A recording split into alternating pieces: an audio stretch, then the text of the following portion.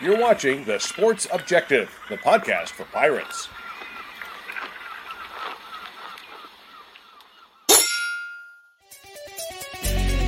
Yeah.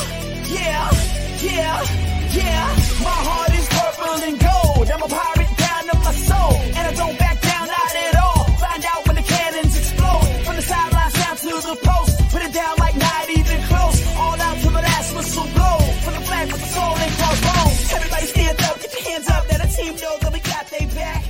How about the string of pirates? Welcome into the Sports Objective as we have another great night. It's Thursday night, Friday Eve, and my good buddy from China Grove, North Carolina. Let's bring in Bubba Rosenbaum. What's up? Not a whole lot, Dave. It's a miserable night here in the greater Charlotte area. Mid to upper 30s, and cold rain, brutal night. But fortunately, you don't have to be out in it. No doubt, it's a great night to be inside to do a show, and Bubba, really happy to have our guest back, one of our favorites over the last few years.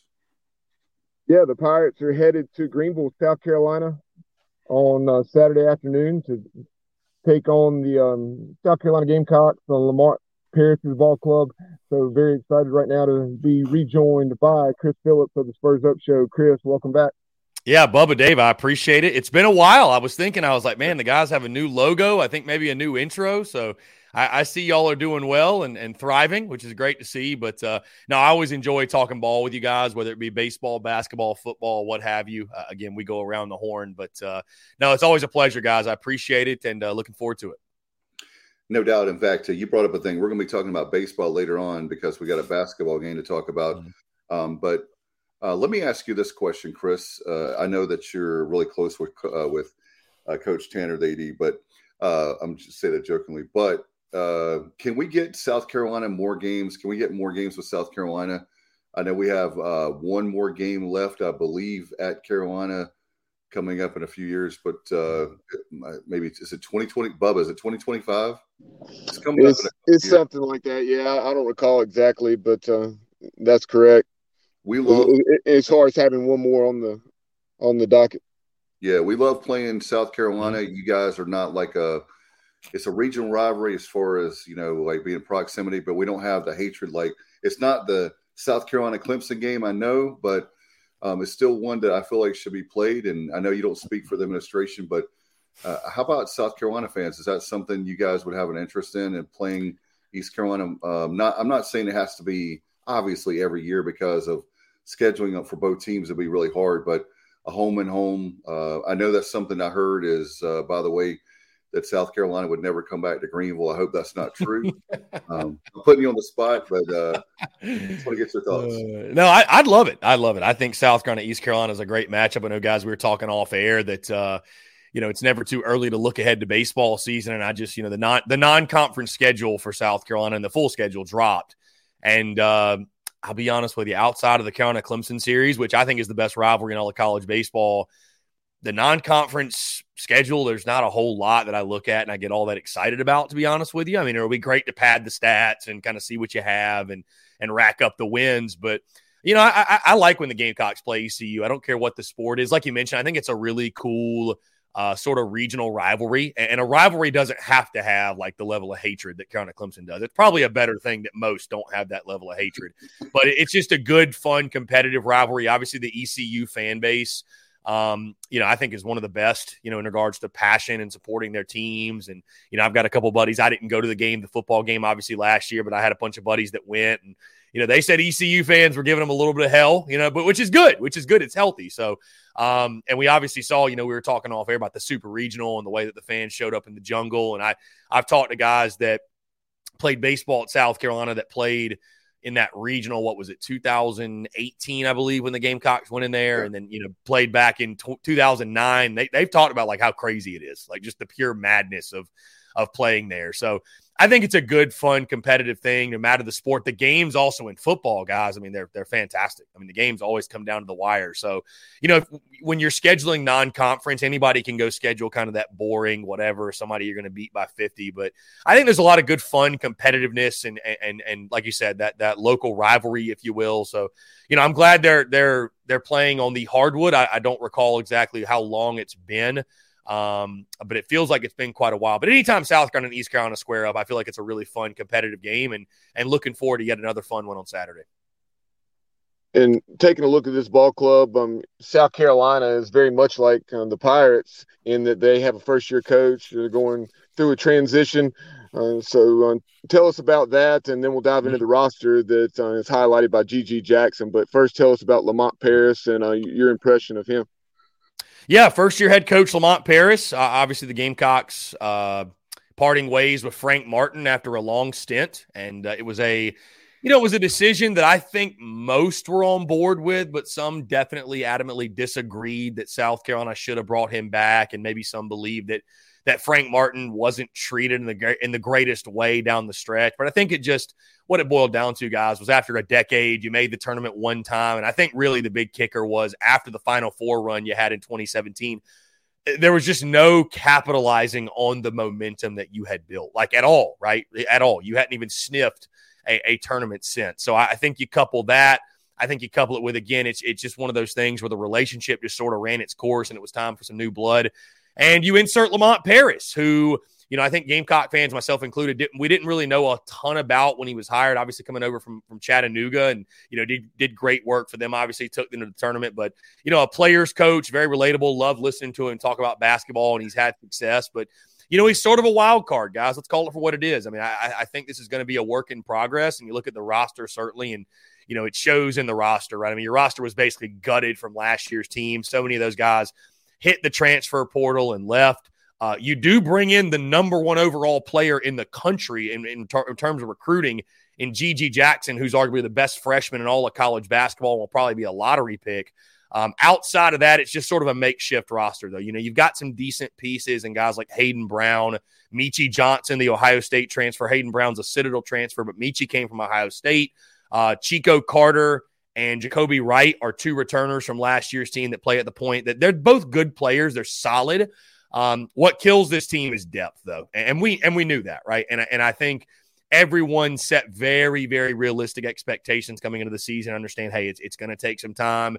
You got to give Lamont Paris time to build, even with the insertion of G.G. Jackson, and they're going to kind of go as far as he can take them, right? I mean, even in losses, they lost by 14 points to UAB Wednesday night. He had 20 points. So night in, night out, he's a lot of fun to watch. And I will say every single game, when you're talking about like top storylines for South Carolina basketball, he's going to be one to keep an eye on. But I think this fan base is going to have patience with Lamont Paris. I think all signs so far, he's a very likable guy, and I think he's won over the fan base at this point. As we all know, guys, it'll come down to winning and losing. That's what it always comes down to. But, I think he will get time. I don't even really think he's going to start being judged on his tenure until I'd probably say year 3 is when you really start kind of evaluating, look and say, okay, we need to see like some real hard progress. And, that's kind of one of the big debates on our side behind closed doors is like, what realistically are the expectations year in, year out for Gamecocks basketball? Because, it's a program that, I think the support level is high. I think Gamecock fans like basketball, but as we were talking off air, guys, at times, if we're being realistic, I feel like it's sort of a program that's put on the back burner, right? Like if you're winning, there's a lot of fan interest, there's a lot of support.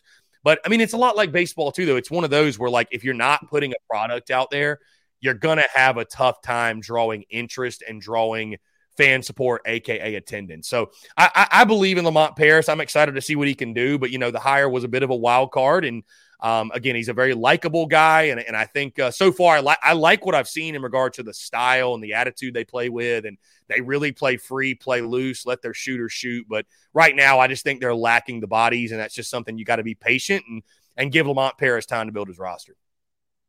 As far as G.G. Jackson, he's a Columbia native, correct? Mm-hmm. Yes, he's a local kid. Yep. Mm-hmm. 6'9", and obviously matchup concern for East Carolina, as he will be from most teams. At least a lot of the people the Gamecocks will play this year. Mike Schwartz certainly said a lot about him in his comments to the media leading into this. And one of the things that jumps out to me watching him play is just the way he moves at 6'9" and handles the ball, shoots upper 30% from three, and he's averaging 17 and 7.5, something like that. Yeah. Oh, he's a complete player for sure. I mean, he can do it all.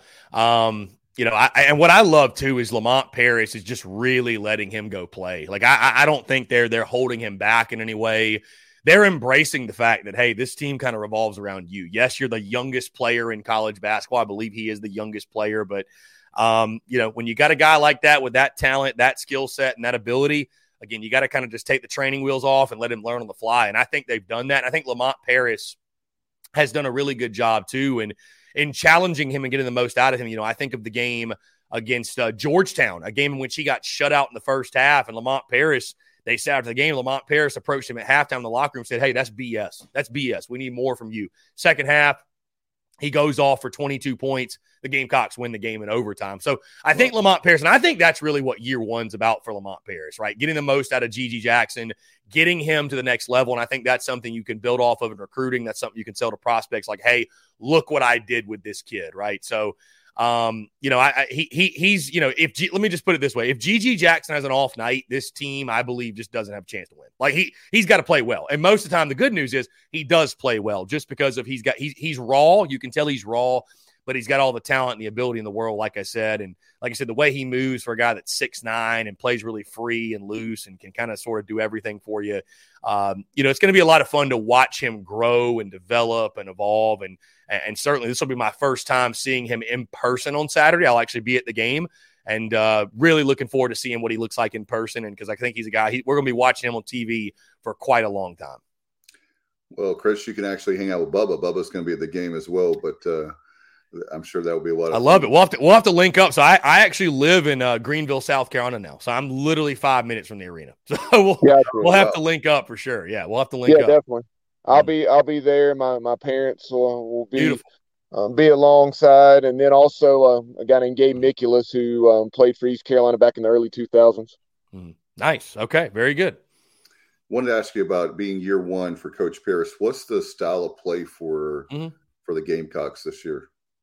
I would say offensively, again, it's a very free, loose shooting team. They let their guys shoot, man. There's no fear on the offensive side.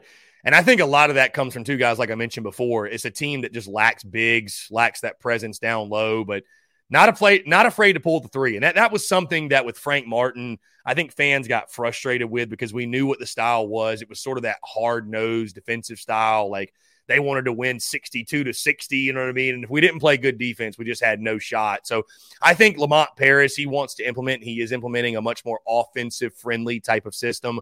One that guys that can just, again, they can play confident, play free, play loose, pull the trigger. I mean, G.G. Jackson has the green light constantly. Like he's constantly just jacking it up, which I love it, man. I love it. If you're going to go down shooting.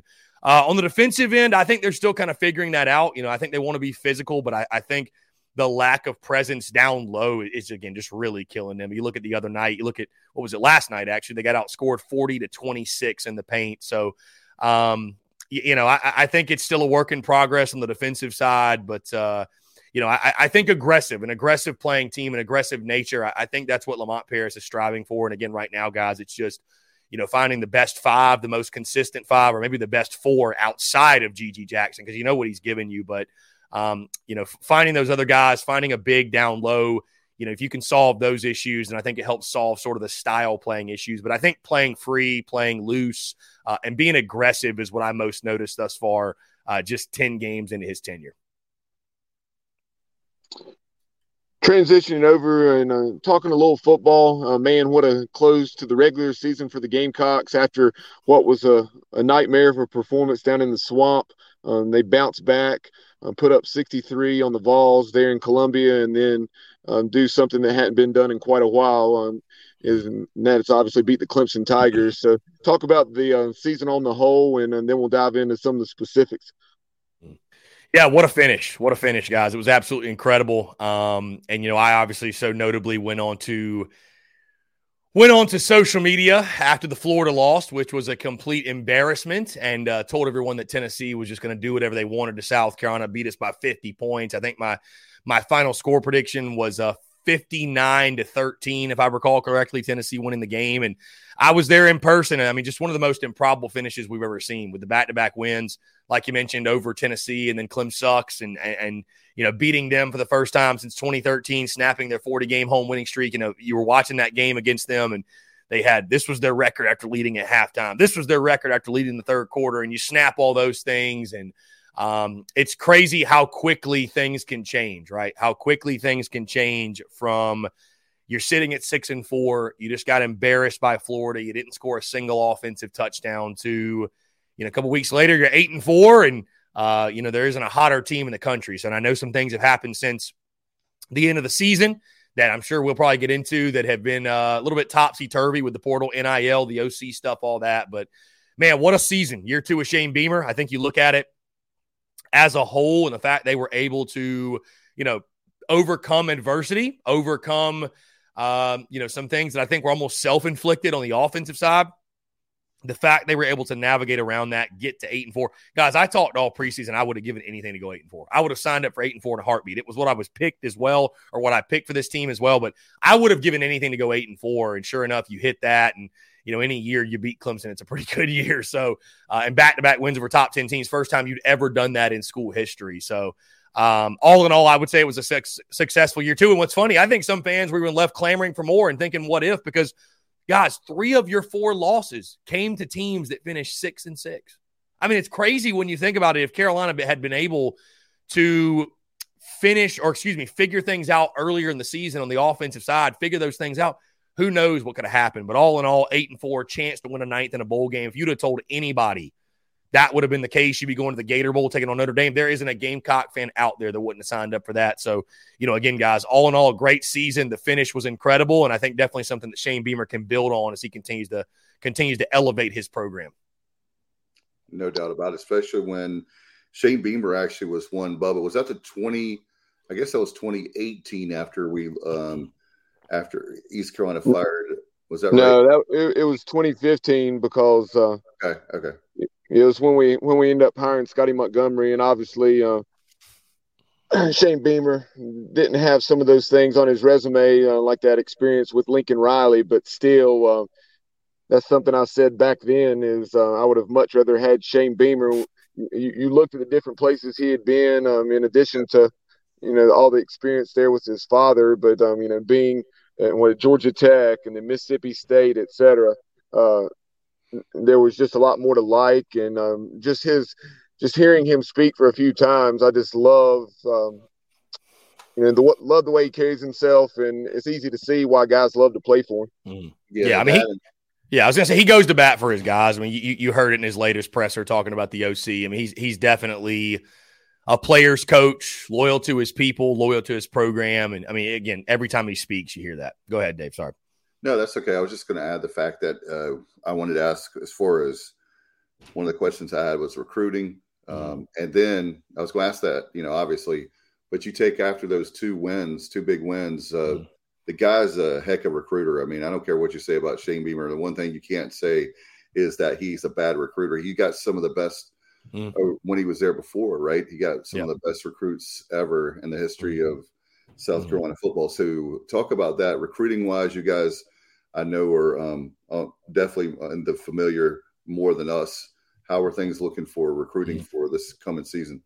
Yeah, they look good. And obviously we've got the early signing day next Wednesday, less than a week away. So, these coaches, they're working nonstop around the clock because, when it used to be, it felt like we kind of, got some time off, some time to chill. And we had that signing day in February. It's moved up in December. And Shane Beamer's an elite recruiter, and he understands the importance of it. It's the lifeblood of your program, and I think he does a great job doing it. Does a great job of selling the program because he truly believes in it, and he truly loves the University of South Carolina. And I think, again, that's evident every time he speaks on it. So the recruiting side of things, I'll tell you this, guys, it was something when he was hired I was never really worried about. Like I was not worried that Shane Beamer would be able to recruit well at USC. Now, obviously, elevating your recruiting, right? Can you push it to the next level? Because realistically, to compete with the the Georgias and the Tennessees and the LSUs and the Bamas and start really competing with the upper echelons, you've got to change your recruiting, right? If 5, 6, 7 years from now we're talking about the Gamecocks in the SEC championship, we're going to look back and say, well, it's because recruiting changed. I mean, that's where it all starts, right? Jimmy's and Joe's, not X's and O's.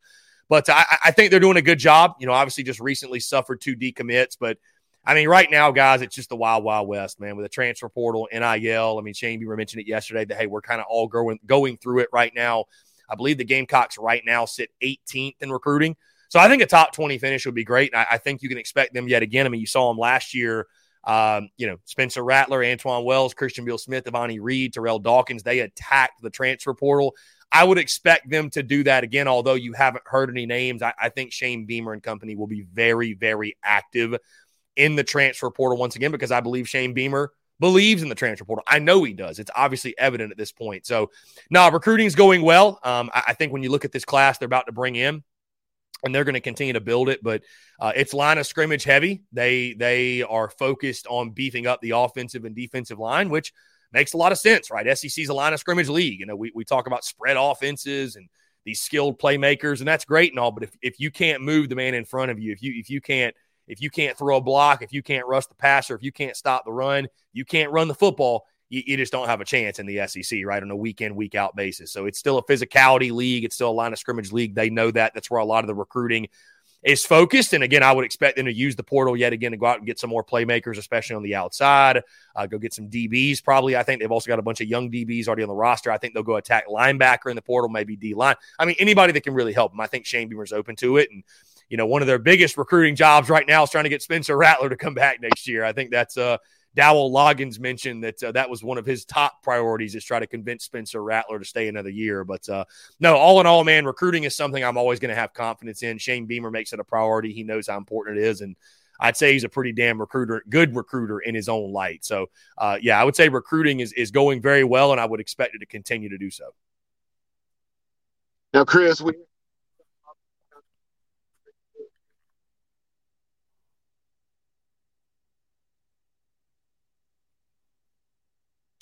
Bubba, we've lost your audio for some reason.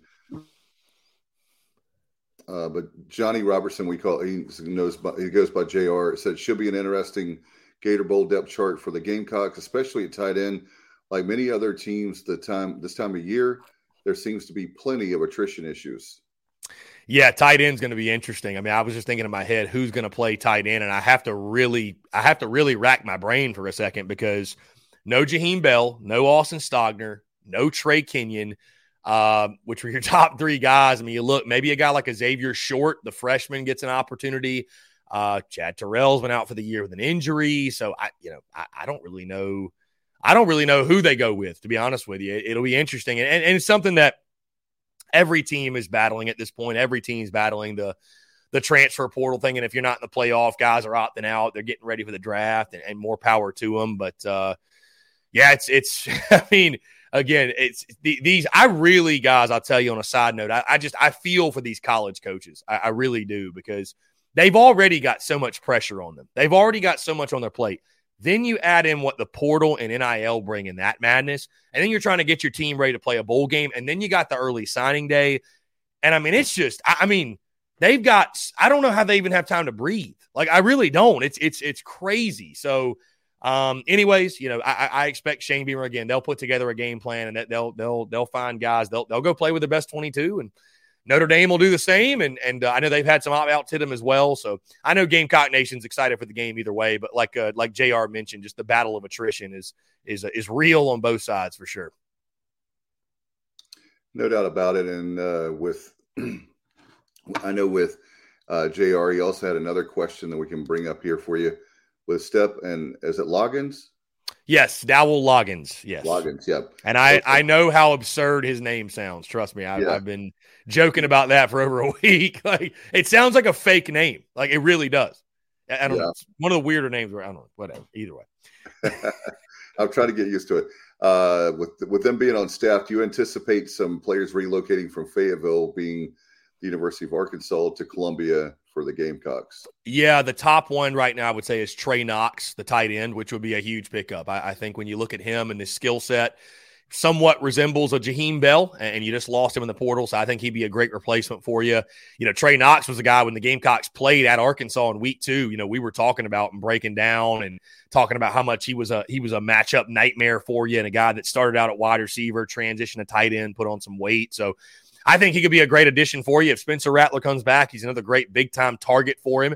And I think there could be some others. I don't have any names right now, but there have been some rumors that Loggins could be bringing some other guys with him. So, and Loggins is a great recruiter in his own right too. So there might be some guys that he was talking to that he can sway over to the Gamecock side. But I would definitely expect a couple of Arkansas guys from that offensive group, especially the ones that played under Loggins. Hey, maybe a couple other tight ends, but definitely Trey Knox and maybe a few others to join him in Columbia as well. As far as we also want to ask, Bubba wanted to ask, who will call plays with Satterfield moving on to Nebraska? So Shane Beamer has said he's not telling anybody. So they're keeping it a secret. If I had to guess, I think it will be a team effort, a joint effort between Freddie Kitchens, Justin Stepp. I think Shane Beamer will be involved. But he's made it clear they're not going to say anything, which makes a lot of sense because, why give your opponent any sort of indication of who's going to call plays where they can try to kind of dig and go back? Did this guy ever call plays before? If he did, what does it look like? So, maybe keep Notre Dame guessing a little bit. And, but there's a lot of speculation on who called plays, how much of the plays did Satterfield actually call in the final 2 weeks. And from everybody I've talked to, he did call the plays, but there was a lot of help from guys like Freddie Kitchen, Shane Beamer, Justin Stepp as well. So I would expect a group effort, and I think they'll try to do a lot of the same things they obviously did over the last 2 weeks. And but yeah, Shane Beamer is keeping the lips sealed on who the play caller will be for the bowl game.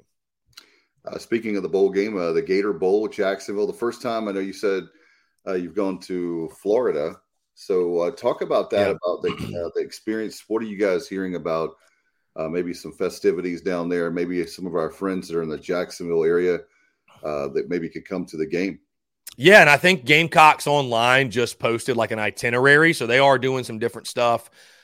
Thursday, I know I'll get down there Wednesday, so we'll be down there Wednesday through Saturday, come back Saturday, obviously New Year's Eve.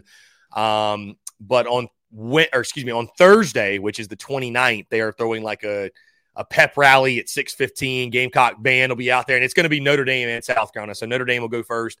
The Gamecocks will be up there with their cheerleaders, band, stuff like that. Pretty cool pep rally. I think there's a concert as well the night before the game. And then we're throwing a tailgate the day of the game with our good friends over at Carolina Cigars. One of our business partners will be out there in Lot J right outside of the stadium, 11 till kickoff. But, yeah, like I was telling you, man, it's the first time the Gamecocks have been to the Gator Bowl since the late 80s. And it's the first time I've ever been to a Florida bowl game. Like I was saying off air, I've been to 2 bowl games, and they were both in Charlotte, North Carolina. And one of them was really good, and the other one was horrific, and we never speak of it again. But, no, I'm looking forward to it, man. It's as much fun as like last year was. I think we've definitely got some Charlotte fatigue, which I say that it's so funny because we're literally going back there next year to open the season against the North Carolina Tar Heels again. So I think our fan base has got a little bit of fatigue going there. So to go to a different venue and to play an opponent like Notre Dame, it wouldn't matter what bowl you're in. You're playing Notre Dame, such a historical college football program. And it'll be really cool. I think the Gamecock fan base will travel extremely well.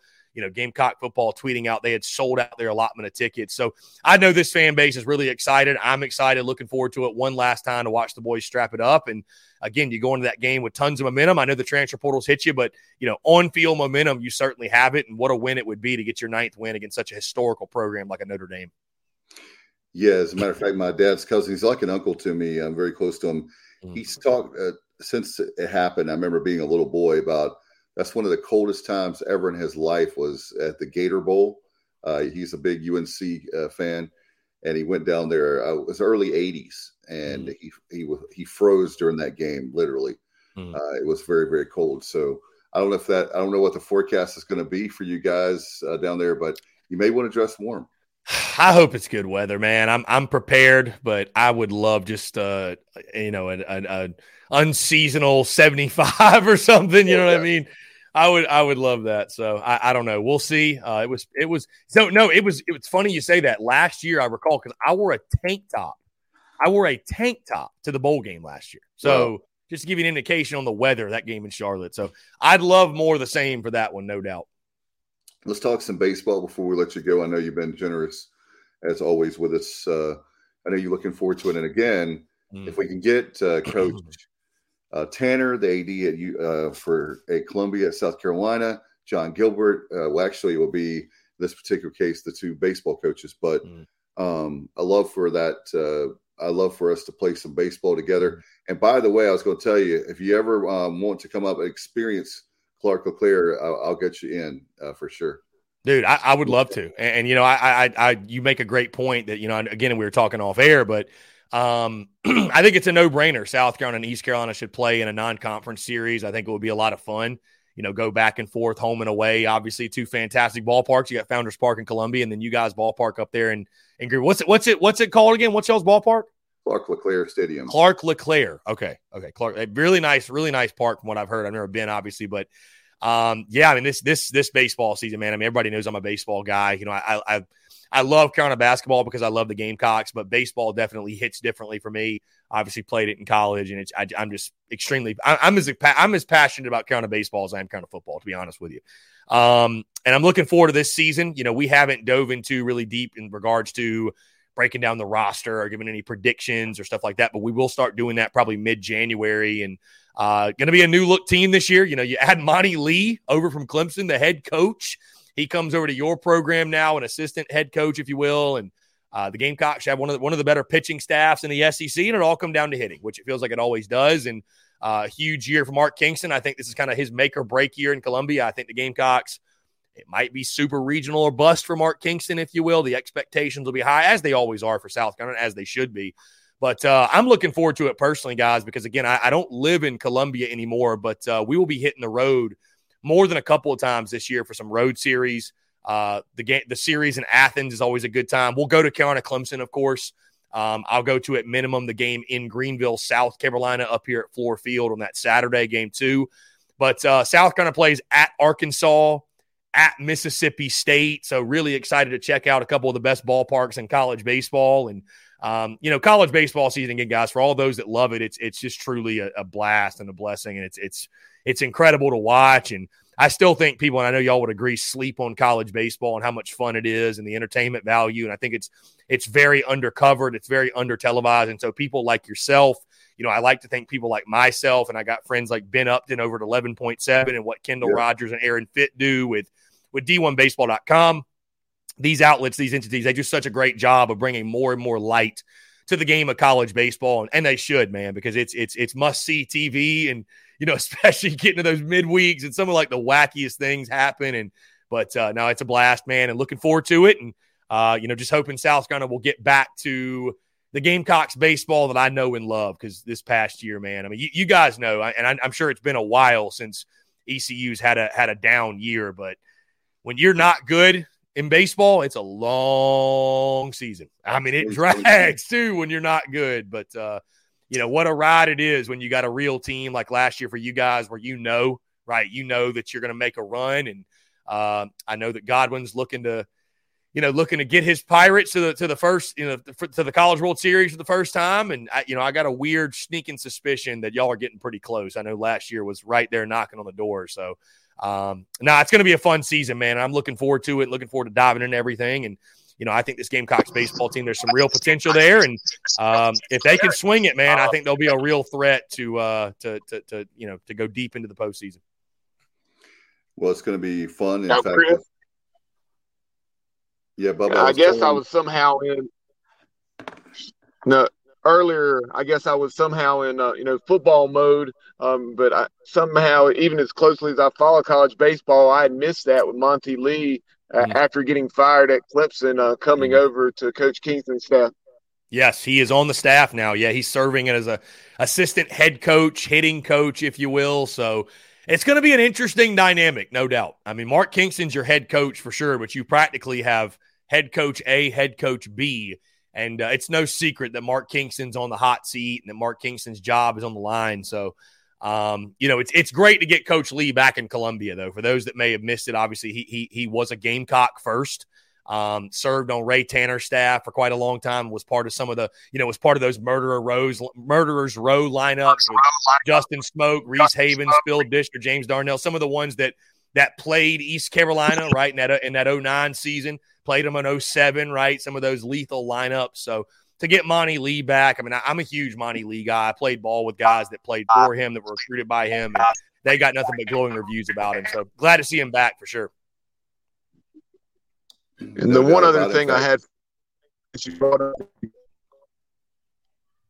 Dave, one other thing that I had, since Chris brought up playing games in Charlotte, it's absolutely ridiculous when you see North Carolina and South Carolina playing in a game that should be sold out, and there's 50,000 in attendance with that many empty seats at Bank of America Stadium because they charge these ridiculous ticket prices. Yeah. Yeah. Every time you play in Charlotte, you can expect it to be well overpriced. So, yeah, I love the city of Charlotte. I lived there for 4 years, and I mean, I'm not saying it's not a cool game, but like, for example, I've never been to UNC's campus. Like, I'd love to go. I mean, it's just, you can't beat a home and home. Like, see, I'm someone that, like, I love the unique non-conference matchups. Like South Carolina, I don't know if you guys knew this. I don't think it's till like 26 or 27, but they're going to Boone to play App State. I can't wait. Like, I cannot wait to make a road trip out of that. And I know that might make East Carolina fans a little pissed off because for some reason we try to duck you guys, I think, every now and then. I don't know. Yeah, we don't want to play. I don't know what it is. Yeah, in fact, when that game, I remember very well when that field goal with last year with the South Carolina. I literally was near the coaches as they were running off, and they were literally like so relieved they won that game, Yeah.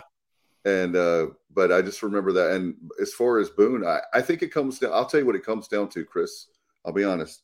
I think a lot of Pirate Nation feels like that Appalachian State was like the Pirates of the 90s. We had a lot of big wins and all that. I think that it comes down to scheduling, and you've got to have an athletic. Look at the athletic director. Bubba, help me out.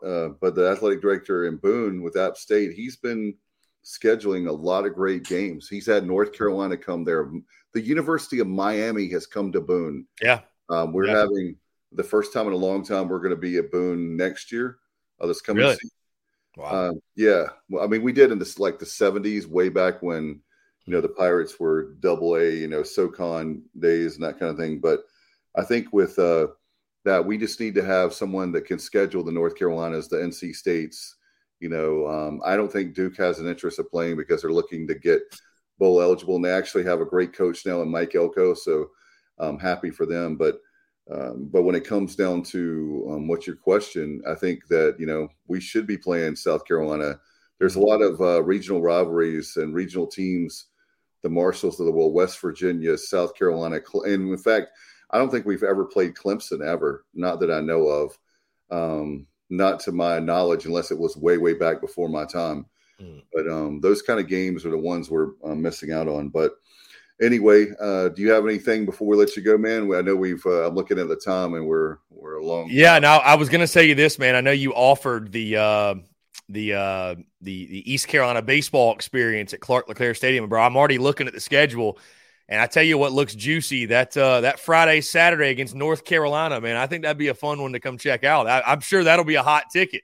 That's a very hot ticket. Well, if you do, I'll make some phone calls, and I want tickets too. So I'm sure the jungle will be popping for that weekend. So, oh man, I'll tell you, that's what I was going to tell you is that North Carolina State, Duke, those ACC schools, Bubba can tell you that some of them don't want to play us, and in the past, I want to get into that, but there's no doubt when East Carolina plays those ACC schools, if we go there an away game or a home game, it's a sellout without question. Oh yeah, and football too. Anytime you want to come to a football game, let us know. We got you there too, right, Bubba?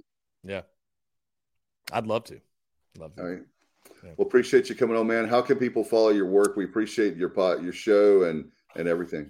Yeah, man. So at the Spurs Up Show, everywhere you can think, Twitter, Facebook, Instagram, even TikTok. We're on YouTube, thespursupshow.com. We've also got a store, tsus.store. You can find all our merchandise there. Of course, podcast drops Monday, Wednesday, Friday on iTunes, Spotify, Stitcher, Google Podcasts, everywhere you get your podcast. And then our live show, The Daily Crow, airs Monday through Friday, noon to 2 on Facebook, YouTube, Twitter, and Twitch. You don't have to be a Gamecock fan, by the way, to tune in and enjoy. We have Georgia people call in and troll all the time. We have, unfortunately, Clemson people call in, Tennessee. Just every fan base, man. We've had Texas fans call in before. You'd be really surprised. But it's a really good time, man. It's a lot of fun, and especially the daily live show. People call in, and sometimes those combos go off the rails a little bit, which makes it even more fun. But, yeah, man, the Spurs Up show anywhere and everywhere you can think, and we have a blast doing it. And, again, I appreciate you guys, Dave, Bubba, you guys having me on. And, again, looking forward to a fun game on Saturday, and I'll definitely be in touch with y'all about getting up to Greenville because, like I mentioned, I'd love to come check it out. I've heard nothing but good things, and I know you guys like to have a good time, so I want to come see for myself. But, I appreciate it. No, Bubba, tell them how much that jungle is rocking. Oh, yeah. I mean, he saw it. But got a lot of comments from unbiased observers, both in attendance and just watching it on TV, and they said they couldn't believe the atmosphere. Yeah, it's unbelievable, really loud. Chris, man, thank you so much, and look forward to hopefully seeing you soon. And if you want those tickets, let me know. We'll hook you up. Yeah, boys, I appreciate it. Thank y'all so much. Have a good night, my friend. Yeah, man. Y'all too. All right, take care.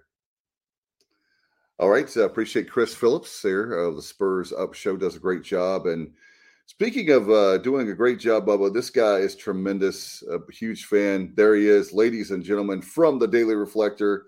Hopefully, Patrick, have you made your deadline? Are we keeping you from your deadline, my friend? Let's see if we can. Hold on. Hey, can you guys hear me? Yeah, there you go. You're on mute. There we go. What's up, guys? Last time I saw you the basketball game, I'm afraid. Are we keeping you from deadline? Or are you good? No, it should be good. Okay. But yeah, that newspaper deadline is no fun. So Patrick, with the fact that I find a good spot where the light doesn't kill me. Yeah, it's like a lightsaber. yeah, the light's dividing your face in two. Right. The fact that like writers sometimes have writer's block. You covering all the sports, I'm worried for the opposite. Like you're going, oh my God, like overload. Like what story should I write today? Is that what you're in now, or is it? I mean, how can you have writer's block this time of year for Pirate Nation? Yeah, you're totally right. I mean, there's football happened, at least the bowl game. You got both basketball games, and that's the really big thing is the overlap. It's like you got basketball one day, you got to talk to Coach Schwartz one day, you got basically just a lot going on. So, yeah, honestly, writer block only hits me when I think I have a great idea. I go to the, post-game interviews. I hear all these quotes and go, oh, man, what do I write about? How do I start this thing? So, Now, Patrick, obviously, one of the things you're writing about right now is East Carolina football and the Pirates. Here in about a week and a half, we'll be taking on the Coastal Carolina Chanticleers for the first time in football down in Birmingham in the Ticket Smarter Birmingham Bowl. So before we talk about that matchup with the Chanticleers, and Pirates go 7-5 for a second straight season, what was your take on the 2022 Pirates? Man, all right. So I feel like a lot of my columns this year – because I was going through them the other day. A lot of them they sort of had the vibe of like, hey, this is a good football team, but at the same time, there's so much left on the table, right? Like, I feel like when you kind of look back at this year, maybe say in 10 years, people are going to be like, man, remember that 2022 football team? Really talented. And yeah, they went 7-5. Yeah, they made a bowl game, but man, they could have been 10-3 or 9-4. And there's so much left on the table. I feel like where this year was a good season, but it was also just kind of a, man, we were so close kind of season. Does that make sense? Does that sort of kind of feel accurate? Yeah, for me, Patrick, I was going to say that what it feels like for me is exactly that. It's like what could have been, what should have been, that sort of thing, could have, should have, would have. But also the fact that but what I'm seeing it as is like, like the team that's on the verge of greatness. Like a season that will blow our mind. Like, I'm not saying next year, so don't misunderstand. People think that I'm like, like as far as being optimist, ultimate optimist. But, it's like one of those things where the 1990 season, or like Bubba said, one of those seasons right before the Skip Holtz era with the championships back-to-back in Conference USA, it just has that feeling like these are the guys that laid down the foundation for the future that, that we're going to win double-digit wins, maybe a New Year's Six Bowl. I'm just throwing things out there. Like, that's the way I get what you're saying, but the feeling I have is in Pirate Nation is like we're on the verge of something special. I don't know if it's next year or the year after, but I just that's my gut feeling is that's what hurts the most is when you think we shouldn't have lost to NC State. The Navy game, are you kidding me? The coach is now fired. Like there's several games in there that we should have won. We didn't. Yeah. And I guess it works both ways. There are games like the Memphis game we maybe should not have won that we won. Yeah, exactly. Football is kind of like that, right? Where, like you said, the Memphis game, that could easily go the other way, and then you're looking at some disaster sort of scenario. But I guess my thing is like, you had the quarterback this year. Who knows what Mason Garcia could be phenomenal. But the thing is, like, you had the quarterback, and that's the biggest thing about football, right? Like, you have this guy you can sort of trust. He knows what's happening, and now is the year you go make a move. But, I also understand at the same time is like success for this program is making another bowl game. It's continuing the success. If you get if you go 6-6, you're like, what did we just do? So getting that last win in Temple is huge. Like I said, playing for the future. And yeah, you got to keep building on this thing. But like you said, I mean, this is it's a good season. These seniors did set out to do what they set out to do, which is great.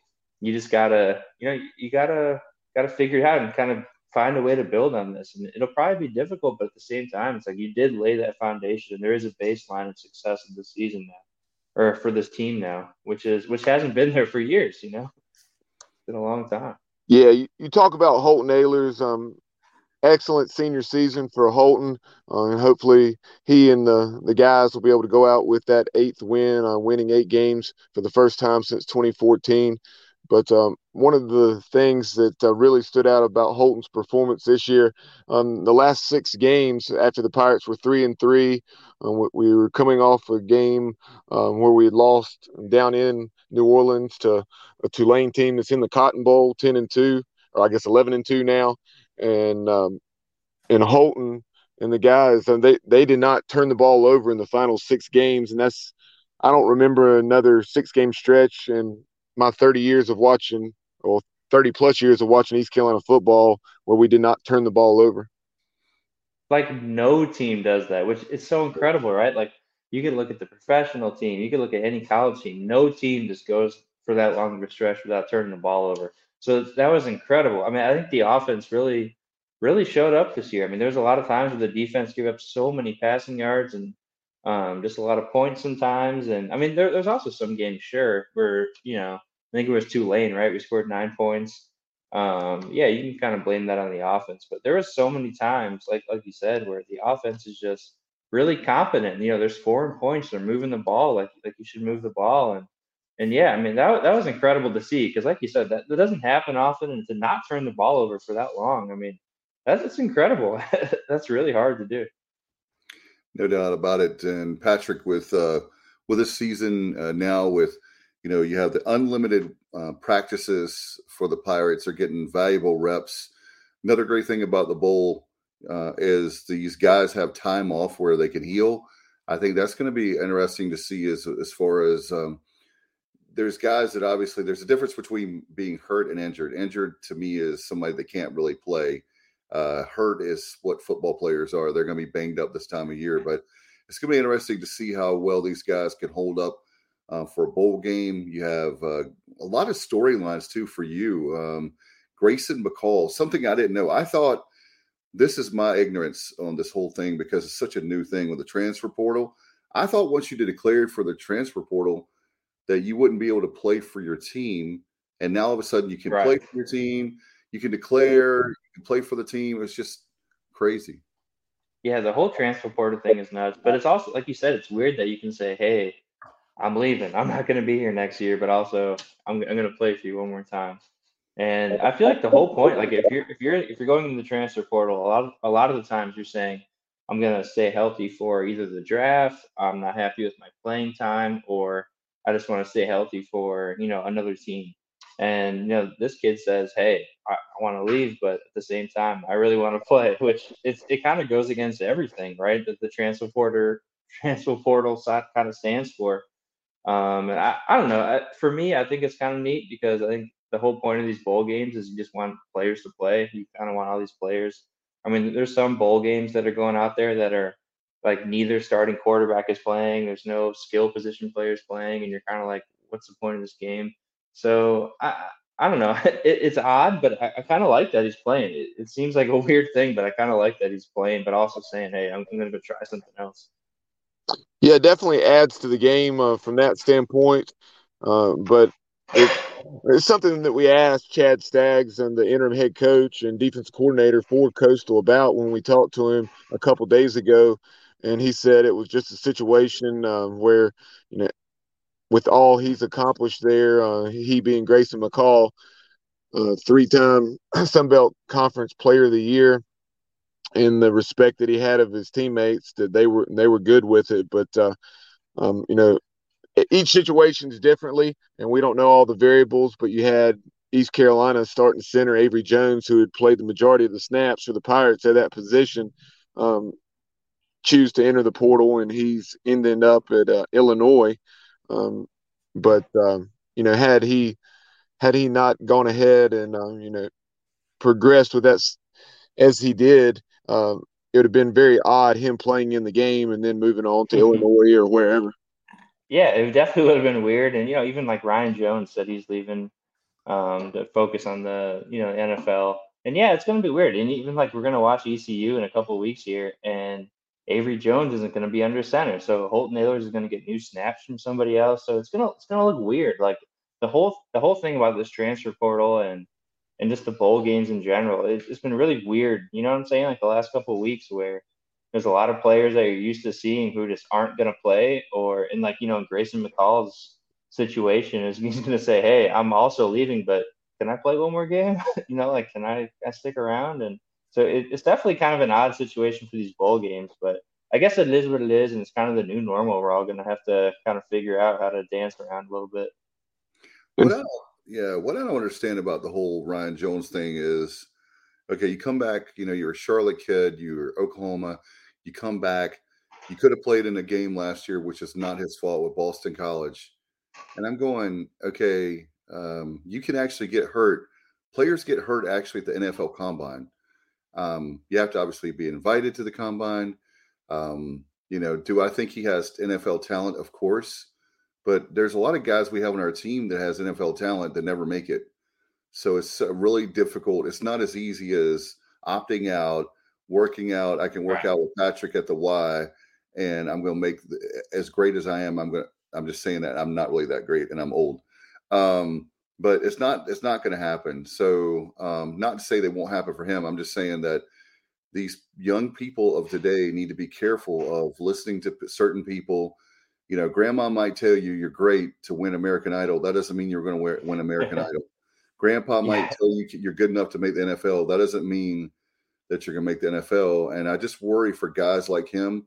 I don't want to sound like get off my lawn, an 80-year-old man. I understand why they're doing it.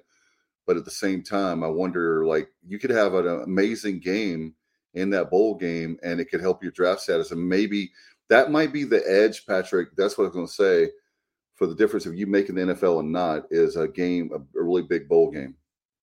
Yeah, I mean, there's definitely that aspect where you can say, hey, I can score 3 touchdowns or 2 touchdowns and have a good game.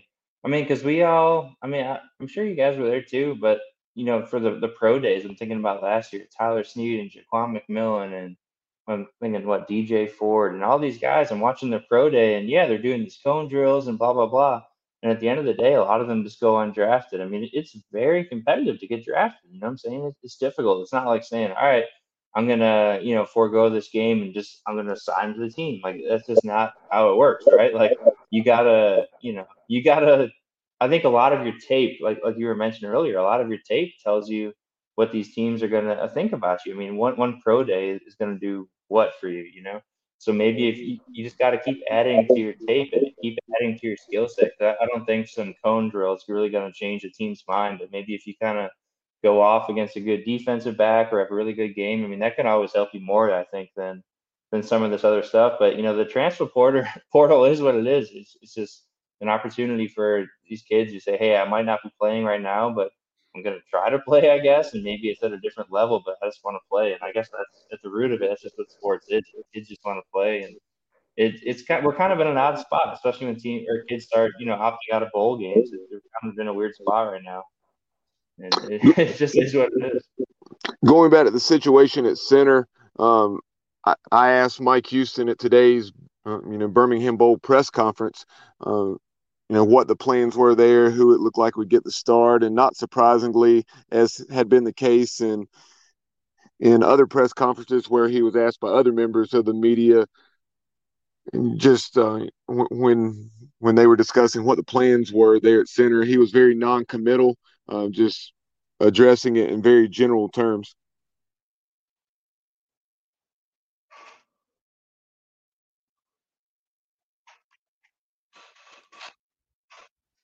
Yeah. I think we talked to him that at least the media availability we had when we were in person with him, he was essentially saying, we're only going to talk about the players that are here.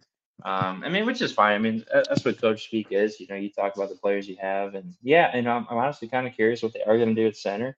And I wonder if it's going to be. I think the real question we all have to ask ourselves is it going to be a long-term solution, or is it going to be a kind of a stopgap for one game, and then we'll reassess in the offseason kind of situation? And that's kind of really the question I'm kind of looking forward to answering in the future, because I think a lot of these bowl games, you're gonna see some different players in different spots, and I think the real question is this a player we can count on in the future, or do we have to kind of juice this up with it transfer portal or the signings? I just really hope it doesn't lead to we've been very good in the penalty department this year, and hope it doesn't lead to some false starts, and then also obviously the center makes a lot of calls along the offensive line there with the quarterback. So at least you have a veteran signal caller that can help out with that kind of thing. But yeah, hopefully it doesn't rear its head as it could. No doubt, and the fact that Avery Jones did us a favor by announcing his leaving, which gave us enough time to at least have some attempt. It's not like this week or next week, saying bye. Right. And also, by the way, for fans listening about Ryan Jones, I will say this, that I was disappointed. He's one of the players that I'm trying to be careful the way I say it, but he's one of the players that was not happy with his senior day and the fact all the attention on Holton. And there's been some hard feelings about that's one of the things I was going to talk to you about, Patrick, is generically speaking, there's been some hard feelings with Holton Ahlers getting a lot of NIL deals. It's something as soon as the NIL thing came down, we have no issues with the players getting paid because they are bringing money into the program, and they're entrepreneurs, and just like all of us can get paid for a gig, they should be as well. But we mentioned early on in those talks about the NIL, would it be, we brought up the example too, would it be any kind of like pushback? Would there be any kind of hard feelings for, say, an offensive lineman or D lineman when you have the kid from Greenville? But that's the thing. He's a local kid. That's why he's getting a lot of NIL deals. It has nothing to do with them. And it's just disappointing for me for them to be so hard on Holton and that. So I get when you're talking about that, I just couldn't help but smiling. I mean, for a little while, I'll start with this. For a little while, I covered some high school football, and no matter what, like if the running back scores touchdowns or if the quarterback throws touchdowns, people are going to talk to him. People are worried about that. We're going to talk to this person. Like I feel like you just have to go into this. If you're a football player, you have to understand that the quarterback, whether right or wrong, handles all of these responsibilities. And if you're upset as a player that this person is getting attention or getting NIL deals, well, he does a lot for the team, and not only just for the football team. I mean, he handles responsibilities that you don't have to. Like Holton Ahlers talk to us every single week after every game, win or lose. Holton Ahlers is standing up there. I mean, we're not talking to an offensive lineman every single game. Like I said, win or lose, he has a great game. He plays terrible. Holton Ahlers is standing up there and saying, "Hey guys, here's my thoughts on this game. Either I screwed it up, I helped this win." Like, he's up there answering questions, and I think that goes a lot. That goes a long way for both the public perception of, like, you're kind of the face of the program, right, as a quarterback, and also just in the community. I mean, the quarterback of the football team gets all of this shine, whether you like it or not. I mean, you can be an awesome tight end, and you can get your due, but it's just never going to be as important as the quarterback, which is probably the most important position in all of sports, honestly. Like, if you're a good quarterback, you make your team shine. Like, it's just what it is. Yeah, like you're saying, from all I can gather, from afar, it seems like Holton Ahlers has handled this about as well as you could, as far as the being in the spotlight and the NIL deals, the built when broken, and doing what he can to get his teammates a slice of the pie and get some money in their pocket. Yeah, and even just not even from that aspect, like, yeah, you can definitely do that, but I just feel like if you're the quarterback, right or wrong, you're getting the shine. You know what I mean? Like, it's almost as simple as that, where, like, it's you. It's your football team. Like, I think it's as simple as that. Like, quarterback is going to get the lion's share of the praise and a lion's share of the fault. And what comes with that, comes good. And sometimes you're going to get scathed, and it is what it is. And I would like to, and I'm not trying to make this about, I really like Ryan Jones, so let me make that very clear. Yeah. But the one question I would ask, the tough question I would ask Ryan Jones is, Ryan, when have you ever had the criticism that Holton Ahlers has gotten? Mike, he's gotten more criticism than Mike Houston. And he's been at the lowest point. You want to, and Ryan, let me tell you this also, Ryan. You actually left a school. Holton could have left. Holton could have signed. Even Alabama called him at the 11th hour. So all these people that liked that Holton, I'm not trying to defend Holton or beat up here, but the one thing I will say is that you were talking about, the quarterback, he got a lot of criticism throughout his career that was sometimes maybe justified, but most of the time it was not. And his dad's a heck of a guy, to the point of people saying the only reason he was playing is because his dad was a PA announcer, which is so not true. If you know anything about Mike Houston. So it's just funny how the crazy comments have been made by, and Patrick, how much I love our fan base, and I'm an alum. But for people to be sulking and not playing a bowl game, I'm sorry, I'm gonna call you out. I'm doing my Matt Simmons impersonation, one of the other co-hosts on here. Just because you didn't get the love you felt like you deserved, and now you're playing, that's fine, because he's a senior, and I get it. But I just think it's crazy that you're not going to play. You've worked your tail off at a school. Last year, you had the disappointment because Boston College pulled out and didn't play the game, and now you have a chance to really end the, I don't think another thing is our kids of today are not thinking about the legacy, Patrick. We're getting ready to talk about basketball, but you take a Jaden Gardner. Jaden Gardner was like breaking all kinds of records. He leaves, and yeah, he's done all right at Virginia, but he it's the big fish in a small pond, kind of thing. He could be the big fish, But anyway, I don't want to ramble on about that. Let's talk about basketball coming up on Saturday, which is confusing because it's not Greenville, North Carolina. It's Greenville, South Carolina. They're in the upstate as the Pirates are taking on the Gamecocks. I'm really excited about it because, as we're talking about our previous guest, I feel like that Pirate Nation, the Pirates, we love playing South Carolina. It's a regional rivalry. It's not the Duke, North Carolina, Clemson, South Carolina kind of rivalry or East Carolina, NC State rivalry, but it's got a great feel anytime you can play the Gamecocks. Yeah, it's like a big team that kind of feels gettable. You know what I mean? I think it's definitely an exciting matchup, and I'm really excited about this basketball team. I think what are they, 7-4, 7-3? But I think they're really exciting, honestly. Just the way that Mike Schwartz kind of talks about this stuff, and I think the most interesting thing about this team is that Mike Schwartz came in talking about defense, and the defense is not there whatsoever. Like that is probably the biggest lacking part about this whole team. But they've been able to score like in the 80s, like all the time. So I think it's kind of a unique spot where like I almost wonder if Mike Schwartz is kind of like, all right, like this is kind of what I'm seeing, and I don't know if I expected this. Like I'm almost think he's kind of rolling with it like we are, because that's all we heard coming into the preseason was defense, defense, defense. We're gonna have these guys playing great defense. And we have, honest to be fair, we have not seen that through 11, 12 games this year. Yeah, and the thing that 7-4 Pirates, the interesting thing, and I want to look at that. The neutral site, they're 2-1 and 0-2. Obviously, the way is obviously a concern, but it's very difficult to win on the road. But the neutral site thing, I just have, maybe I'm too optimistic again. I got a good feeling about Saturday, Patrick. I really do. I think we have a shot at the game, and that's all you can ask for in any game is you and I are not going, well, Dave, this is going to be a long night, my friend. Buckle up. It's actually a game where the Pirates could really win. It's going to be a competitive ball game.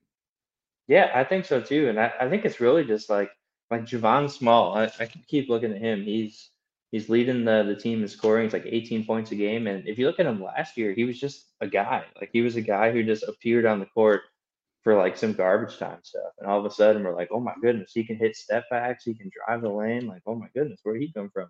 Ezra Asar, incredible. I mean, the freshman, that dude knows what he's doing. Like if he is a guy who's really smart on the court. So if he has the ball, he just recognizes a mismatch. He takes him to the hole. There's so many times where I've watched East Carolina basketball and I'm saying like for instance, last year, I'm looking at Vance Jackson, it's just a physical specimen.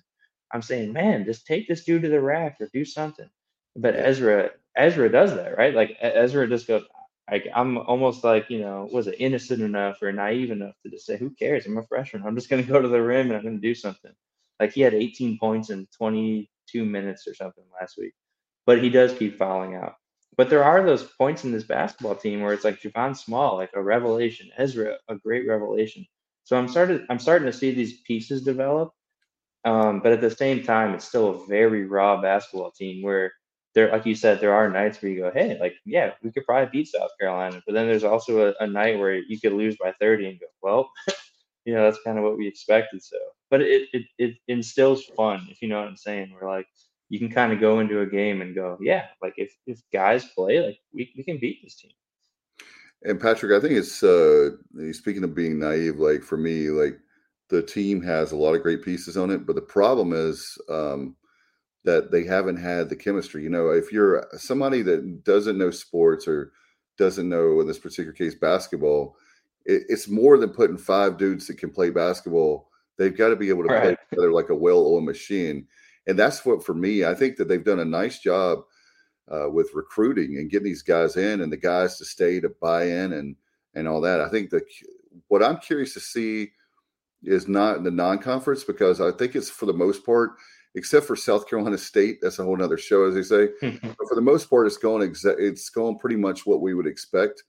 What's going to be the difference for me is when we start the conference play, and hopefully by then the rubber will meet the road with the conference play, and those guys will, in January and February, will start to really play together. Because it sounds like you're closer to the team than I am, Patrick. Sounds like those guys are really like hanging out and they're real dudes and they're having fun together on and off the court. Oh yeah, we've talked. I think it's just a couple guys like Javon Small, Brandon Johnson. I'm pretty sure are roommates, and I mean all the time they've just talked about just meshing off the court, and I feel like that's really cliche in what we do, right? When we talk about sports, these guys are friends that like each other. But for a basketball team, I feel like that goes further than other sports, if that makes sense, because every single time on the court you're moving, you kind of have to anticipate where one guy's going. And I think we're kind of seeing that. I think we're kind of seeing guys enjoying playing with each other. And even some of these transfers, like Jaden Walker from Iowa State, like we're kind of seeing how he's able to move off the ball. Like I feel like there's some games, like especially last year, I feel like we didn't really see that much. We saw a lot of like ISO ball, kind of like your turn, my turn kind of stuff. And this year we're definitely kind of seeing like, hey, let's get you involved. Let's get me involved. And we're kind of seeing like a kind of a more free flowing sort of offense, which which I think is great. But I also think like the defense sort of needs to somehow find its way as well in that scenario. Yeah, Brandon Johnson has averaging 13 and 9, right at a double-double. Yeah. He's a guy that last year really surprised me, and I know Coach Dooley, they brought him in, and man, he's been great. And I'll tell you another one that I look to that I really like winning the dunk competition back. Minji's madness is RJ Felton. I really love that guy. I just his play even last year, and you were talking about, you made a great point about Javon Small. I think one thing about our society that kills me is we're a Pop-Tart society, meaning we're instant gratification. Like Javon Small comes in, he's supposed to have 23 points a game. And yeah, we have these McDonald All-Americans, and we have these guys that are lottery picks after 1 year, but there's also guys like that. They just need a chance. They need to come in and learn the college lifestyle of going to class and all the study halls and all that mess that you have to go through in college. And I feel like with Javon Small, it's not like that Dooley was like misusing him. I think it's just you're starting to see like the game, what I'm trying to search for and getting to now, the game is slowing down for him where now it's his game and he's really seeing the court very well, the vision and all that. Yeah, you're absolutely right. Like there was never a point last year. I mean, like you included, there's never a time where you're like, man, all this team needs is Javon Small, right? Like there was never a time when any of us were clamoring for Javon Small. But like you said, he got a little bit more comfortable. I remember talking to him at media days, and I was asking him just about that, and I was saying, hey, like, you have the opportunity to be like the point guard for this new coach, this new team. And he was just like, yeah, I really worked hard in the off season to kind of get into this role and just kind of figure out when I go to class, how do I sleep, how do I go to work out, like. There's a lot of that stuff in college you kind of have to figure out. You can't just roll into it because in high school, everything is so structured. And I know at some points colleges too, where, hey, you got practice, class, but you still have to figure out that aspect. And I think, this year, Javon really kind of understands his role as a basketball player. And he is also given the opportunity to say, hey, you're going to get 25 minutes or however many, 30 minutes. I think he's playing this year, 35 minutes, whatever it is. Just you're on the court. You're kind of directing this offense, figure it out, and it's been great for him. But like last year, maybe he wasn't ready for that. There was no one, like that team just didn't need this version of Javon Small. Like it's just kind of nice to see the progression from year to year. No doubt about it. In fact, you're talking about Ezra Sarr, man. He is so quick, and if he stays healthy, he could possibly rewrite the record books. That guy is 6'9". What is he? 215, something like that. I mean, he's really athletic. 240. Okay, 240. Amazing size, quickness, just the way that he can get from point A to B on. I know that we've talked about that, but it's A to B. He's so fast, and you don't expect that from. I don't know. I'm just trying to wrap my head around that. Patrick, he's 6'9". Yeah, that fast. Yeah, right. And I think what comes down to him, at least what I've been able to watch, is decision making. So he gets that ball like right in the low post, and like he doesn't mess around too much. He just goes, I'm going to take my guy to the rim, or I'm going to give it up. But it's like that decision making is so quick, and he a lot of the times makes the right decision. Like offensively, he's taking this guy to the rack and he's going to score. What his problem is, I've asked Mike Schwartz about this multiple times in the post game. Like he needs to just limit fouls, and that just kind of comes with growing up too, just kind of learning how to play defense at this level and move your feet and stuff. But I mean, offensively, he's really fun to watch because he does get that ball and goes, like he knows what he wants to do with it. Like I always bring this back to like I was a baseball player growing up, and like if you know baseball, any good little league coaches can tell you, like if you get the ball, where's it going? You know what I mean? Like think ahead. And I feel like Ezra does a really good job of that on the basketball court, just thinking ahead. Like when he gets that ball, like he just knows what to do with it. And it's really fun to watch. No doubt about it. And I tell you, two fundamentals of the game. You're talking about the fouling out, but also if you know a guy that I love that's my type of basketball, my style, by the way, the attacking, just take the ball to the rack, slam it. Good things can happen, especially if you learn to player control, not obviously to get a charge, draw that. But the fact of his free throw shooting, isn't it like 40%, Patrick? Yeah. Honestly, if that, like, but to be fair, like the whole team is really struggling. Like Javon Small and I mean RJ Felton, to his credit too, is hitting. He doesn't have as many opportunities, but those are the only two guys hitting free throws for Yeah. this basketball team right now. Everyone else is just underwater. It's kind of tough, honestly. That's got to be, and I think that's the most fixable type of thing. You kind of got to look at yourself a little bit and say, hey, no one's guarding you. Just make this shot, kind of thing. Like, if they make 5 more a game, and I know it seems like a lot, but I mean, it's out there for them. They need to start making some free throws, and there can be a lot of tide switches in these games if they start making these free throws, because it's really like two guys making shots. Other than that, Yeah, it's pretty rough. too many points left at the paint Yeah. there, for sure. Another thing that comes to mind is, and Bubba's, this is way out of my wheelhouse, but I believe off the top of my head, and help me, Patrick, I think that Ezra is averaging 3.3 rebounds a game. A guy 6'9". I would love to see him. I don't know. I mean, it doesn't have to be obviously 10 a game, but it needs to be closer to 10 than 4. Yeah, it needs to be a lot more. I think a lot of with him is like he's just really dealing with foul trouble. I think for him to bang it inside, I mean, I know rebound isn't necessarily like a huge foul situation, but I think for him, it's just like opportunity based. Like he kind of creates a lot of fouls for himself. He doesn't play a lot at the end of first halves, and just for him to get in the mix of all that, like I think it's just kind of tough for him right now. I think he'll develop into it, but just kind of watching him play, like he's really sure offensively, but I think defensively he really kind of struggles. And it's like, do I go up for this? Do I go over the back? Do I get mixed up in this? So I think he's kind of picking his spots a little bit at the moment. Let's talk about with the ball game as far as at 2:00 on Saturday, upstate in Greenville, South Carolina. Well, what do you think the keys of the game? I know I'm putting you on the spot, but Pirates on the road. I know that the neutral site 2-1, as we mentioned, 0-2. What do you think they have to do to get a dub there in the upstate? I think it's so like every time I watch them, there's always like a 8-minute lull of scoring, right? Like so they'll play great, they'll play some good defense, they'll score some points, and then all of a sudden there's like a 7 to 8 minute stretch where they just don't score the basketball. And I know it's easy to say, and like you watch it and go, what the heck, pick it up, score some points, figure it out. But I think for them as a team to kind of work through those lulls is huge. Like if you can kind of figure that out, I think they'll be fine. And I think that's honestly the biggest key is to just try to like avoid those giant stretches of not scoring points. Like if you can just go 2 or 3 minutes and kind of figure it out, you'll be fine. And I think that's kind of the key to win. Just don't go.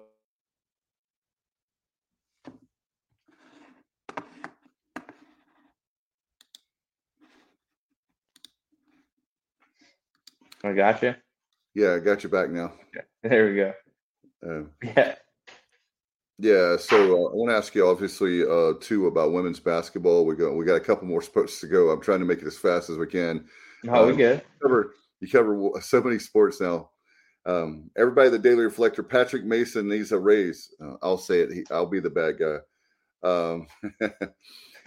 As far as Kim McNeil and the women's team, talk a little bit about the women's team. And I know they unfortunately, I believe they lost the other night. They lost. Was that today? Gardner Webb. Yep. Yeah, they lost this morning to Gardner Webb. Yeah, it seems like it was last night. Sorry. Yeah, they lost 67-59. Yeah. So their defense wasn't as effective today. Like so. All right. East Carolina women's basketball is the top team in the country in forcing turnovers coming into this game. Almost 28 a game. It was incredible. So I mean they're really, really good at jumping passing lanes and just making it tough on you. But today they only forced 21 turnovers. Gardner Webb kind of figured them out after the first quarter. They kind of so in the first quarter, Gardner Webb was just making all these ridiculous cross-court passes, kind of getting jammed up in the press, and they were like, hey, why are we playing like this? Let's just relax a little bit. Play a little more smooth, and they kind of, I don't want to say figured out the ECU defense, but in a way they just kind of like made things simpler on themselves. They just got like one quick pass into the post, scored, and kind of moved on. But really, I mean, it's kind of like the same story for a couple of years now, for a lot of years. There's not enough offense, right, for East Carolina women's basketball. There's just the offense really isn't there. Like they they go plenty of stretches where they'll force a lot of turnovers and stop points, and then they're going to score 8 themselves in the quarter. There's just too many times where they just don't score points, and that's really been their downfall because the defense has been incredible. I mean, they truly, like I said, top team in the nation coming in forcing turnovers. They are a good defense. They just can't score. Well, that was you stole my thunder right there, but I guess that's for me is like the obvious. But that's what I'm praying for. Is I really like Kim McNeil. She's been great to us personally, and obviously the show. I really like her, Coach Corey, all those folks. And if we can get the offense going this season, or if it's beyond whatever, then like you said, the defense has been stellar. It's for the most part, it's been. You want to talk about droughts for offense for the guys. I think the ladies as well. It's been a lot of times where we just couldn't score, and you got to, I remember the starting out radio in Greenville. We had I don't even know, you're too young to know her, but there was a ESPN radio personality. Her name was the Fabulous Sports Babe, and anyway, so she always had this one go-to every time, and it would drive me nuts, but it really is true. Score more points. And that's what sports is all about, score more points. And that's great that we can play defense, but ultimately we have to score more points. Yep. And I look at this, it's kind of actually, I was thinking about this today, right? So I watched the ECU men's game, and their rotation really didn't get deeper than about 6 guys the past time out, right? Like no more than 6 guys played double-digit minutes. So it was a really tight rotation for the ECU men. And when you go to the women, they routinely play like 11 to 13, like the whole roster, 11 to 13 players. I'm not saying a lot of them get the bulk of the minutes, but it's almost like a hockey, right? Where you just kind of new players, and that is sort of what is required to play defense at the high level that they do. And I think I guess I'm wondering, it's like for you to be like the top, turnover forcing team in the country, they defend the 3 so well because they're running, they're jumping out to defend stuff. It's like you're giving up so much on offense, like they do such a good job, but they just can't figure it out on offense. And I wonder if there is a happy medium, and even if, Coach McNeil wants to play the happy medium. Like, from her perspective, it's like, let's stop everyone. Let's hold everyone to 50 points, which is great. But if you, like today, a team scores 67 on you, you can't score 67 sometimes, and you're going to lose. So you're kind of caught in the middle a little bit, but, you get a lot of some new transfers, and you hope they inject some offense. But really, it just comes down to like the returners just playing awesome defense. And like, it's great, but like you said, you got to score more points than the other team to win. So you're kind of caught in a hard place. But in fact, they had 25 turnovers, 1 in 13. Thank you, Bubba, from 3. He's the stats guy. He's the numbers guy, not me. But 1 of 13 from 3. You're not going to win a lot of games, my friend. And that's been them all year, to be fair. Like they really have not shot the 3-point ball well at all, like all year.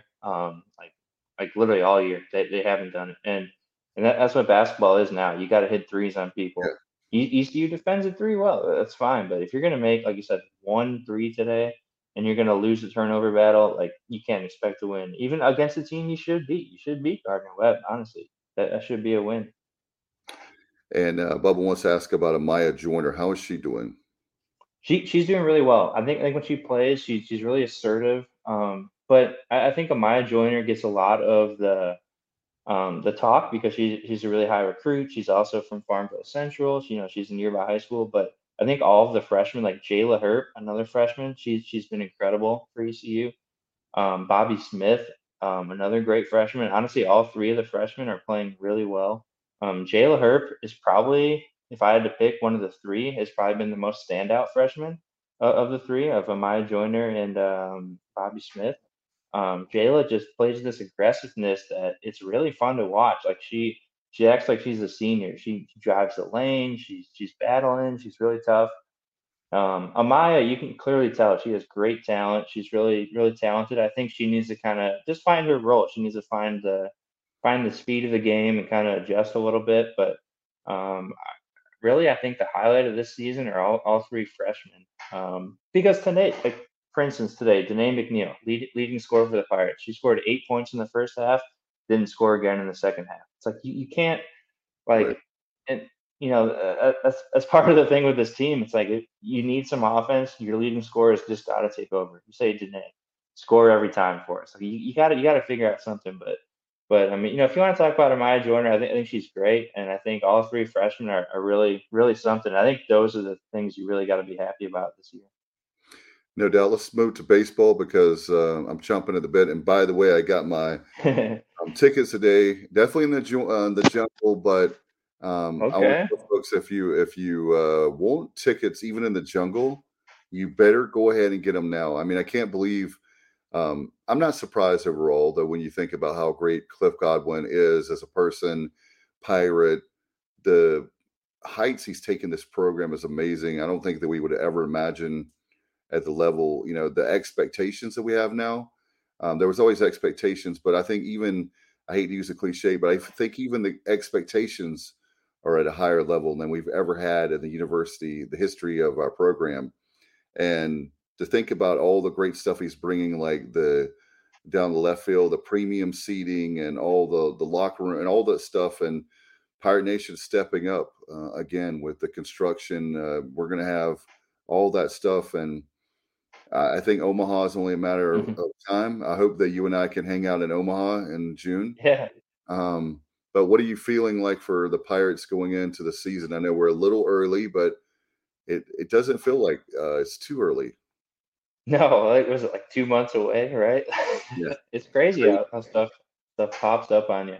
I guess just kind of looking at what they did in the fall, it sounded like a lot of the pitchers, like a lot of the young pitchers, pitched really well in the fall. Yeah. And I know, like performing in the fall is what it is, but I think it kind of shows that like all of those guys are just primed for next steps. I'm talking about like goodness, who's that freshman pitcher? Jake Hunter, guys like that. Merritt Beaker. I mean, just stuff guys like that who kind of had like, Merritt especially like kind of a limited role in the bullpen, but obviously showed some talent when he was called upon. Jake Hunter getting a ton of Sunday starts, and I guess he was just balling out in the fall practices. And I mean, I'm so excited to see what Jacob Jenkins Cowart has in his second year. I mean, he was incredible as a freshman. I mean, that's just like middle of the lineup stalwart, like just go get him kind of guy. Just I think I too am really excited about this team. Obviously, you're gonna have to fill holes like Zach Agnos and CJ Mayhew.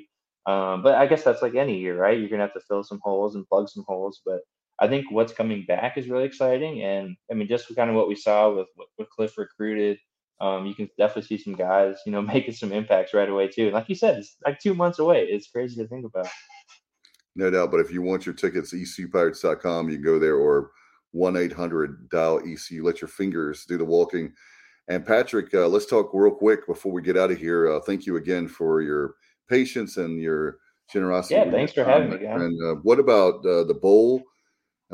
As far as your coverage, can you talk about that? What you guys do? You have like a plan already in place with less than 2 weeks? Yeah. So like this week, you guys probably got the email, but there's no media availability this week.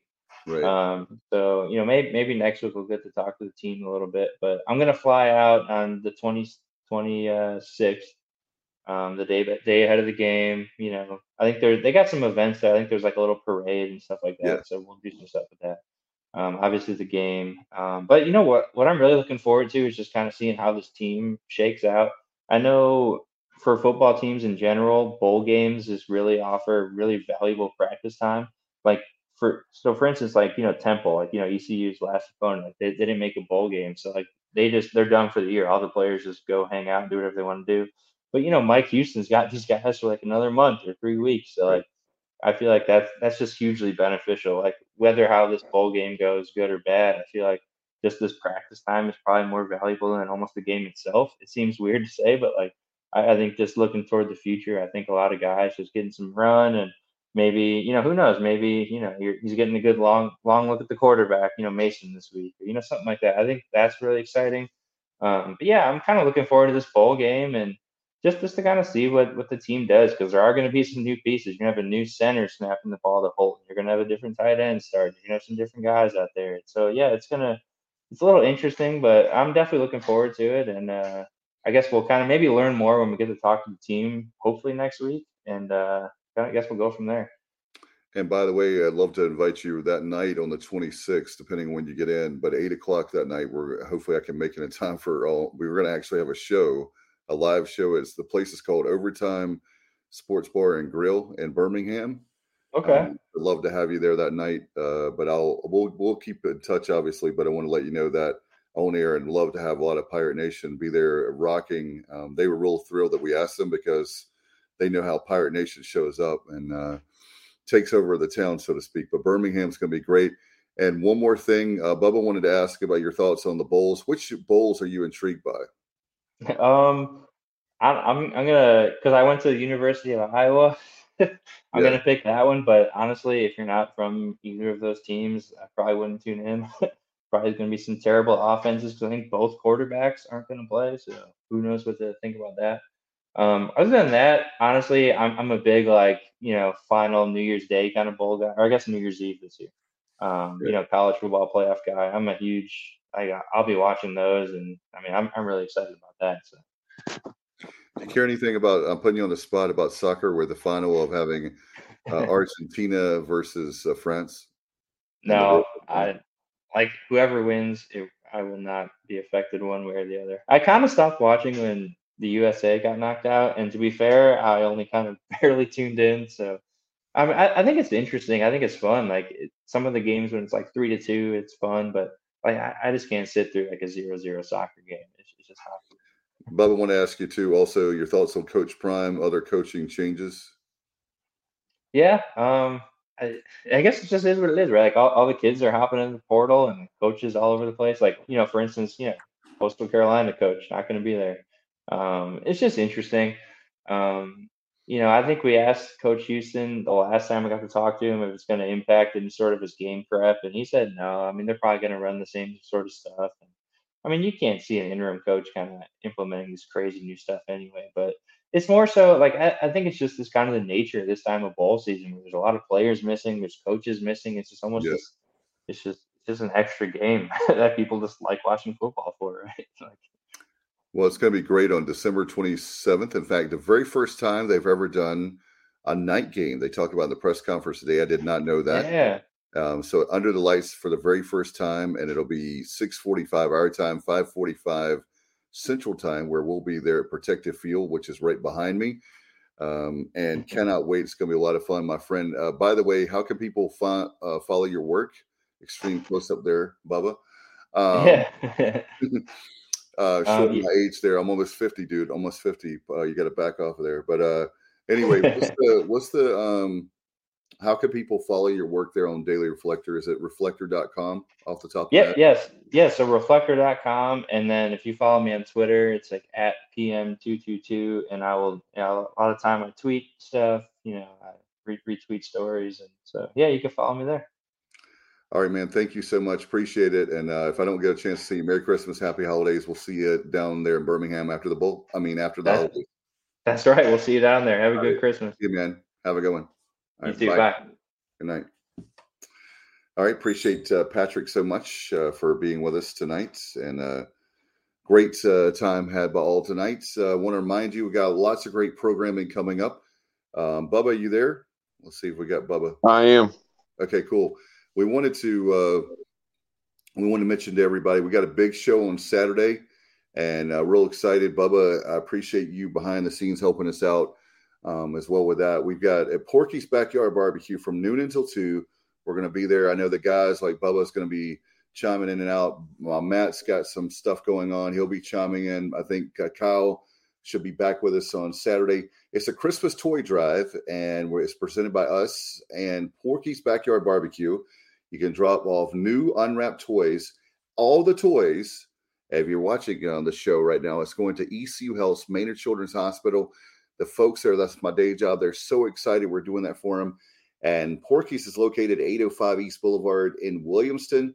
And again, you can go by there now through Saturday. And as a matter of fact, they'll be open until 8 o'clock tomorrow and Saturday. So make sure you check it out. And a special guest we have Santa, noon until 1. Bubba, it's going to be so much fun. In fact, we have a special on Saturday, barbecue dinner, 2 sides, only $8.99.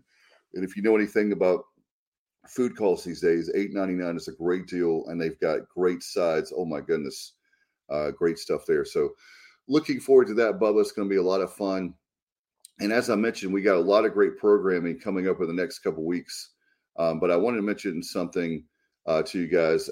I just talked to Patrick about. We're excited, Bubba. You and I are going to be there, and that's going to be at Overtime Sports Bar and Grill in Birmingham. And we're going to be there broadcasting on the 26th that night at 8 o'clock, probably about an hour or so, maybe hour and a half that night. So if you're a Pirate fan, or if you can't make it, you can still watch the show. And I think that Matt and Kyle will be joining us from their homes. So unfortunately, they won't be able to make it, but it will be a lot of fun. Right, Bubba? Yeah, it should be a good time. I know, Richard Alsbrook and some of our loyal listeners plan on being there. And going back to the toy drive, Shell says, Dave, how could he donate something from Charlotte or someone in his situation? I mean, if they want to get up with us off air, and we'll find a way, maybe the Cash App, and we could buy the toys, or we'll figure out something like that. And that would be fantastic. Like I said, what it is, all the kids that are in the children's hospital, they're having a tough time, right? And some of them, being in Eastern North Carolina, are less fortunate, and they don't have any toys. And so a whole bunch of toys are being donated between now and next Tuesday. So what we're going to do is we're going to get all the toys new and unwrapped. And on Monday, we'll take those to the Children's Hospital. And I want to give a shout out to Rhonda James, everybody at the ECU Health Foundation for the job they do for Children's Hospital and other stuff there, projects for ECU Health. So great stuff there. I could talk about them for hours, but we don't have the time. But it's going to be a lot of fun, Bubba. Yeah, and this show tonight, since we're a little over 90 minutes already, we were going to replay our Chad Staggs interview. He's the interim head coach and defense coordinator for the Chanticleers. So go to our YouTube channel, check that out. And we'll also put it on our Facebook page and our other social media.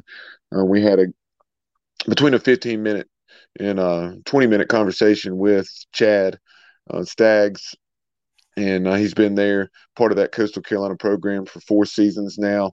And it'll be interesting to see, if he follows Coach Chadwell to Liberty or what his future holds. Prior to his time in Conway, he had been at Charleston Southern, which is where Chadwell had been previously.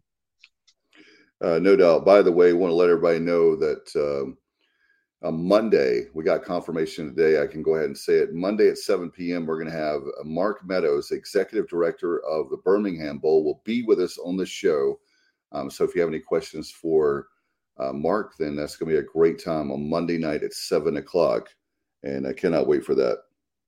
Yeah, we'll have that for you. We'll also catch up with the play-by-play voice of the Coastal Carolina Chanticleers sometime next week for an additional preview of the game on the 27th, and then tomorrow, Sonny and Semenza, we'll have that for you.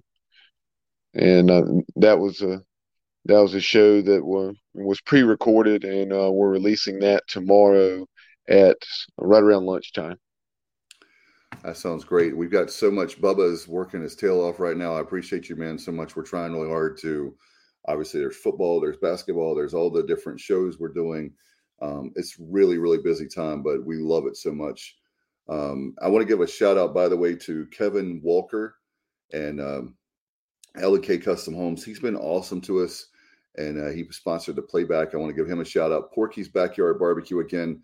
We got the big show on Saturday. Thanks to Mark and Terry Holiday. They've been very supportive of myself and Bubba and everyone. Go by and see them. They're open daily. Actually, they're open. They've got new hours. They've changed that, by the way. I forgot to tell you that, Bubba. Monday through Thursday, they're 11 to 7, and then on the weekends is 11 to 8. So they have changed that. I apologize again, Bubba.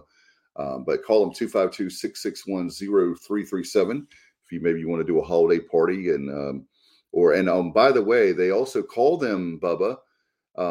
Call them because they actually at 661-0337. And the reason you do that is maybe you have some sides that you want, some collards, maybe some string beans, mashed potatoes, some yams, and you want that and you need some help for your holiday party. they'll do that for you too. They can cook up a whole bunch of stuff for you, and you'll be like a real champion for sure. And appreciate their support of the program. Bubba, do you have anything before we go? Nope. All right, that's the easy one. All right, we'll get out of here. Thank you, dude, for all that you do for us. It means a lot. Thanks to Shell, everybody watching tonight, Johnny Gardner, JR, appreciate everybody. We'll get out of here. I know it's been a little bit long night too.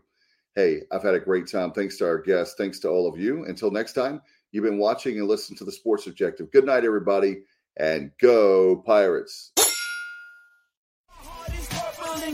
I'm a pirate down to my soul, and I don't back down, not at all. Find out when the cannons explode, from the sidelines down to the post. Put it down like not even close, all out to my last whistle blow. From the flag with the soul and bones. Everybody stand up, get your hands up, let a team know that we got they back. This is our house, this is our town, our top, everyone not copy that. Everybody in the stands go bananas, scream loud, but they don't hold back. Every foot, every yard, every first down, every touchdown with the cannons blast. Get it on, get it all, get the wave going like a hurricane.